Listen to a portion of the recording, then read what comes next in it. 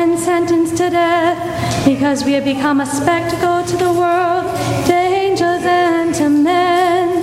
We are fools for Christ's sake, but you are wise in Christ. We are weak, but you are strong. You are held in honor, but we are in disrepute. To the present hour we hunger and thirst. We are ill-clad and buffeted and homeless, and we labor working with our hands. When reviled we bless, when persecuted we endure, when slandered we try to conciliate. We have become and are now as refuse of the world, of the offscouring of all things. I do not write this to make you ashamed, but to admonish you as my beloved children. For though you have countless guides in Christ, you do not have many fathers. For I became your father in Christ Jesus through the gospel. I urge you then to be imitators of me. Peace be to you, the reader.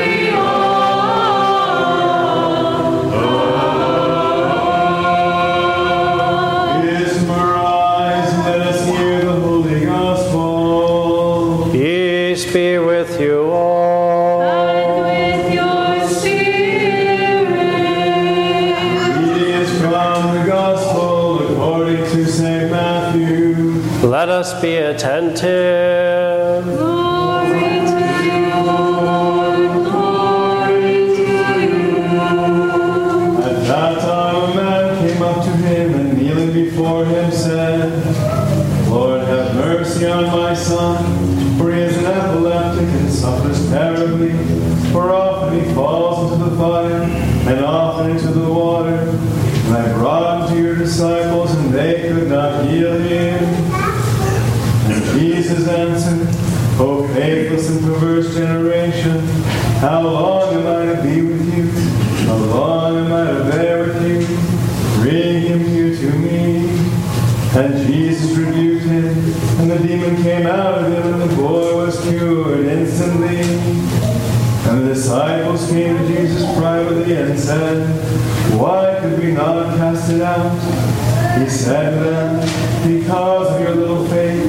For truly I say to you, you have faith as a grain of mustard seed, and you say to this mountain, Move hence to yonder place, and it will move, and nothing will be impossible to you. But this kind is not cast out, except by prayer and fasting. And as they were gathering in Galilee, Jesus said to them, The Son of Man is to be delivered into the hands of men, and they will kill him, and he will be raised on the third day.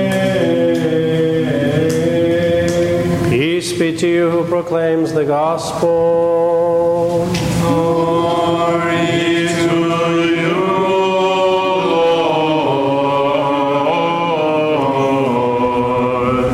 Glory to you, Lord.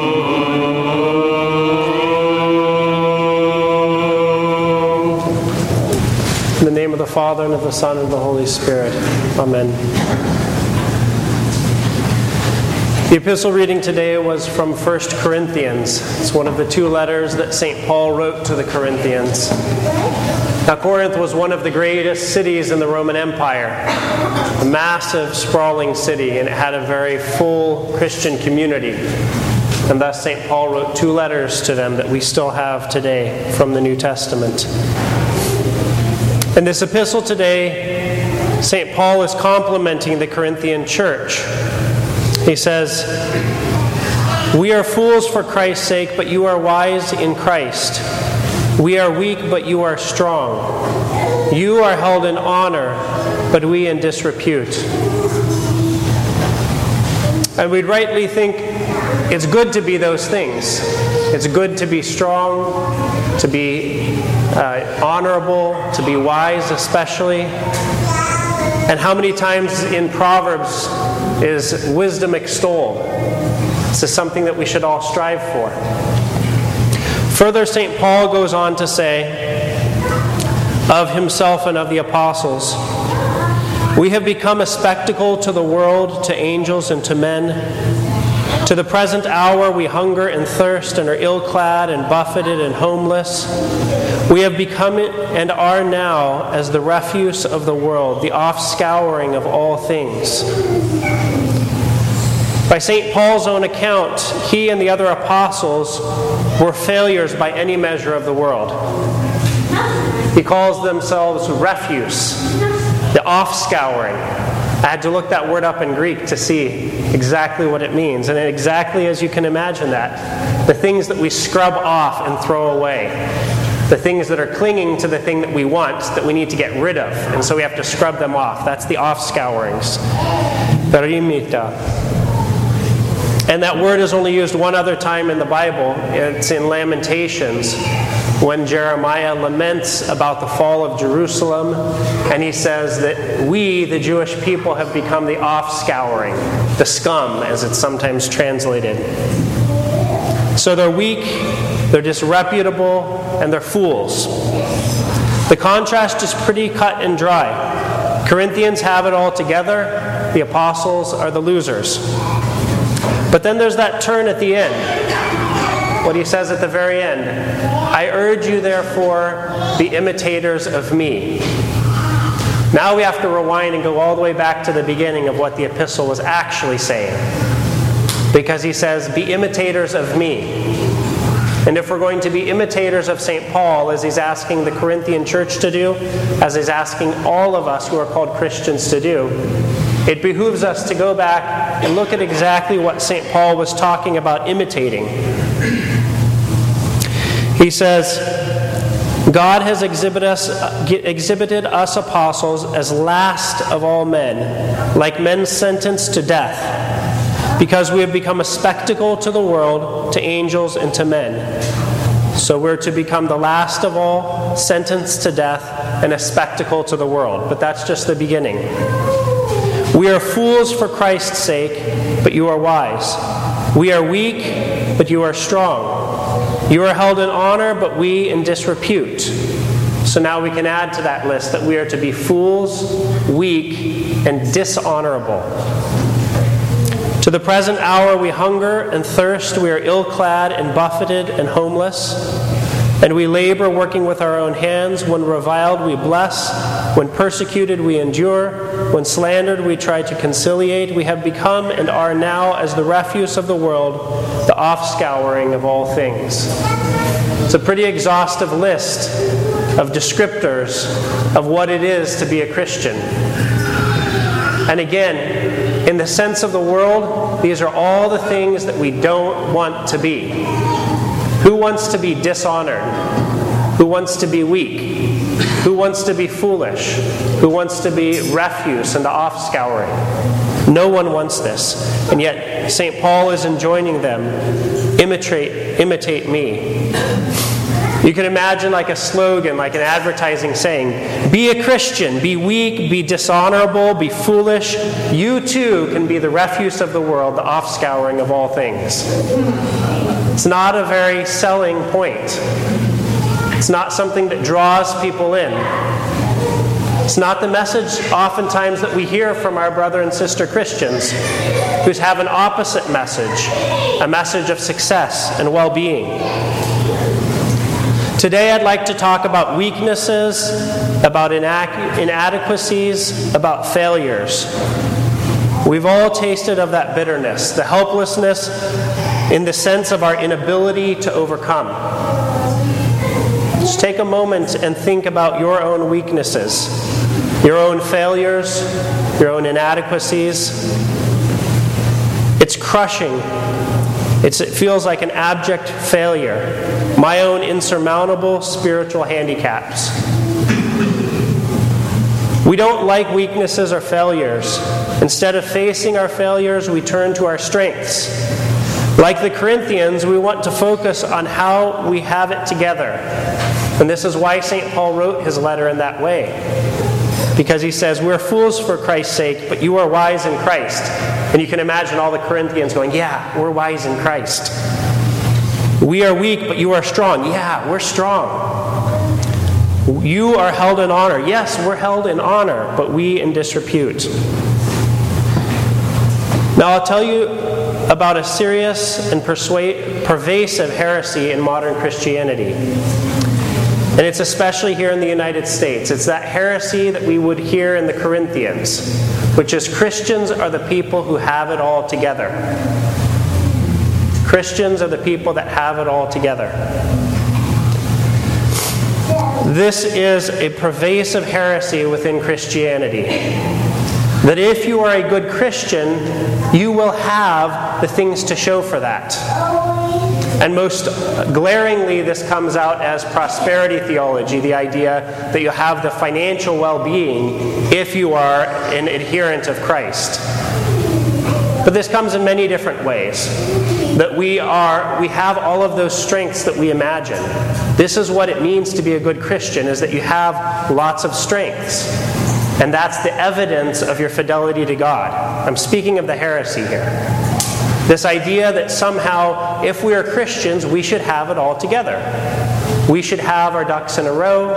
We should have maybe our savings account and our financial well-being. But we also should have all of these great virtues. Now, do our saints have virtues? Of course they do. I'll touch on that in a moment. But this heresy, which we all succumb to, is this idea of, well, if I'm a Christian, shouldn't my life be ... It's a heresy because it doesn't require any relationship with God. All it is it's moral improvement. And who disagrees with moral improvement? We all want to be better people, right? And so now we as Christians, we just prove that we are close to God by proving our betterness and our goodness. But it doesn't require any relationship with God. It doesn't require any closeness with God. We just fix ourselves. But more importantly, the reason why this is a heresy is because it says that we can fix ourselves. We are to believe that we can fix ourselves. We can use the saints for this purpose, of course, because we can look at the saints and we can say, look at how virtuous they are, look at how upstanding they are, how moral they are. And we can say, well, if I'm going to be a Christian, I need to be those things. And there's truth there. However, you got the cart before the horse. Because the saints have those things from God by their closeness to God. It's not that we pursue those things and somehow that proves that we're close to God. That's a path for insanity because we keep trying to make ourselves better and better, and what happens? We fail, we fail, we fail. So when we look to the saints, what we should see is we should see their closeness to God, and the fruit of that are these virtues, are these good things that we see in their lives, and even the miracles that we see in their lives. But the starting point is closeness to God. But see, this heresy is so appealing to us because we don't really want to look at the frightening reality that I'm weak and incapable of fixing myself. We don't want to look at that. For all of us, the weaknesses, our difficulties, are different. My weaknesses are not your weaknesses, are not the next person's weaknesses. And likewise, all of us have been endowed with gifts from God. And so what we do in our failed attempt to please God is we look just at the gifts that God has given us, just at those virtues, and say, look, God, here's what I have. We focus everything upon our strengths. But it's like we're giving back to God the gift that He already gave to us. And we're making it as though it's our gift to God. Here, I'm giving this to you.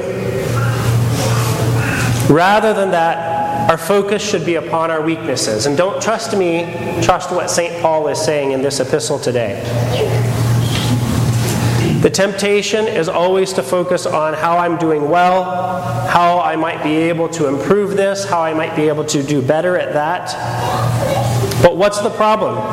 Our focusing on our strengths is, for one, as I said, it's focusing on what God has already given me. And furthermore, if we don't focus on our failures, we don't have something for God to work with. And this is the key point today. We must focus on our shortcomings, our weakness, our failures, because then and only then do we give God something to work with. If we give Him our strengths, which are His already, that He's given to us, what does He have to do? He might look at us like a little child that took the gift that was given and gave it back and say, "Oh, that's so nice." But that's not where the transformation occurs. The transformation doesn't occur by looking at our strengths. The transformation occurs by looking at our weaknesses. And in fact, God wants our weaknesses, and we keep trying to offer Him the opposite. When we offer our weakness, we are seeing, as our Lord said to St. Paul, He said, "My strength is made perfect in weakness." When we offer to God our weakness, in fact, we are giving Him the opportunity, we're finally giving Him the opportunity to work in our lives. We give Him our weakness, and He gives us His strength. That's the equation, not the other way around. So how do we offer our weaknesses? Because I've belabored that point many times. How do we offer our weaknesses to God? There's a simple word: repentance. Repentance. And this is why the life of the church is a life of repentance. What is repentance? Saying, "Lord, have mercy." Again and again and again. Not because we're trying to self-flagellate, not because we're trying to just beat ourselves down into the ground, but because then and only then are we saying to God, "Look, I have something for you to work with. I give this to you. I repent of this, knowing that I can't fix it. I can't fix it, and so I bring it to you." This is truly what Lord Jesus Christ, have mercy on me, means. And this is the path of the saints. It's a path of perpetual repentance, because there's never too much. There's never enough that we can offer to God. If we don't think that we have weaknesses, or we don't think we have enough to offer to God, just look a little deeper. You'll find them there. Most often they're buried intentionally by ourselves. So we offer those to God in repentance, and this is the path of theosis, the path of transformation by God. Because ultimately, God doesn't expect a whole lot of us. God does not expect a whole lot of us. St. Paisios says, "Is God expecting any progress from us in the first place? No. But we are His children, and He loves us all the same." Continuing the quote from St. Paisios, "One of the children of a father I once saw was mentally handicapped, and although he kept wiping his runny nose on his sleeves, his father hugged him and kissed him and caressed him, just as much as his other children. God does the same thing, being the good Father that He is." You see, in that example from St. Paisios, we see God knows that we're all spiritually handicapped. He knows that. He knows it better than we do. And He loves us just the same. But He can't fix those things unless we are the ones to say to Him, "Yes, I am spiritually handicapped. Yes, here are my weaknesses."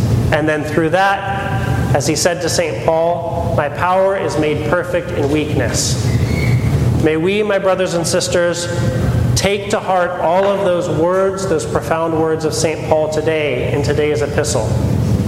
Take that home, stare at it, and think about the ways in which you can begin to be a Christian, as St. Paul says, "Be imitators of me." And then offer it to God, and He will transform our lives. Amen.